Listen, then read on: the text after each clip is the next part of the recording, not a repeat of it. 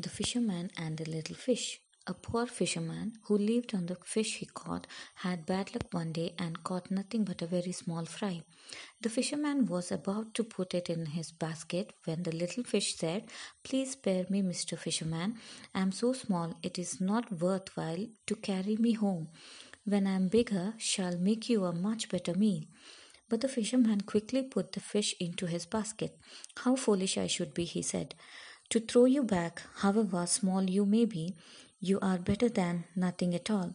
Moral of the story is, a small grain is worth more than a large promise.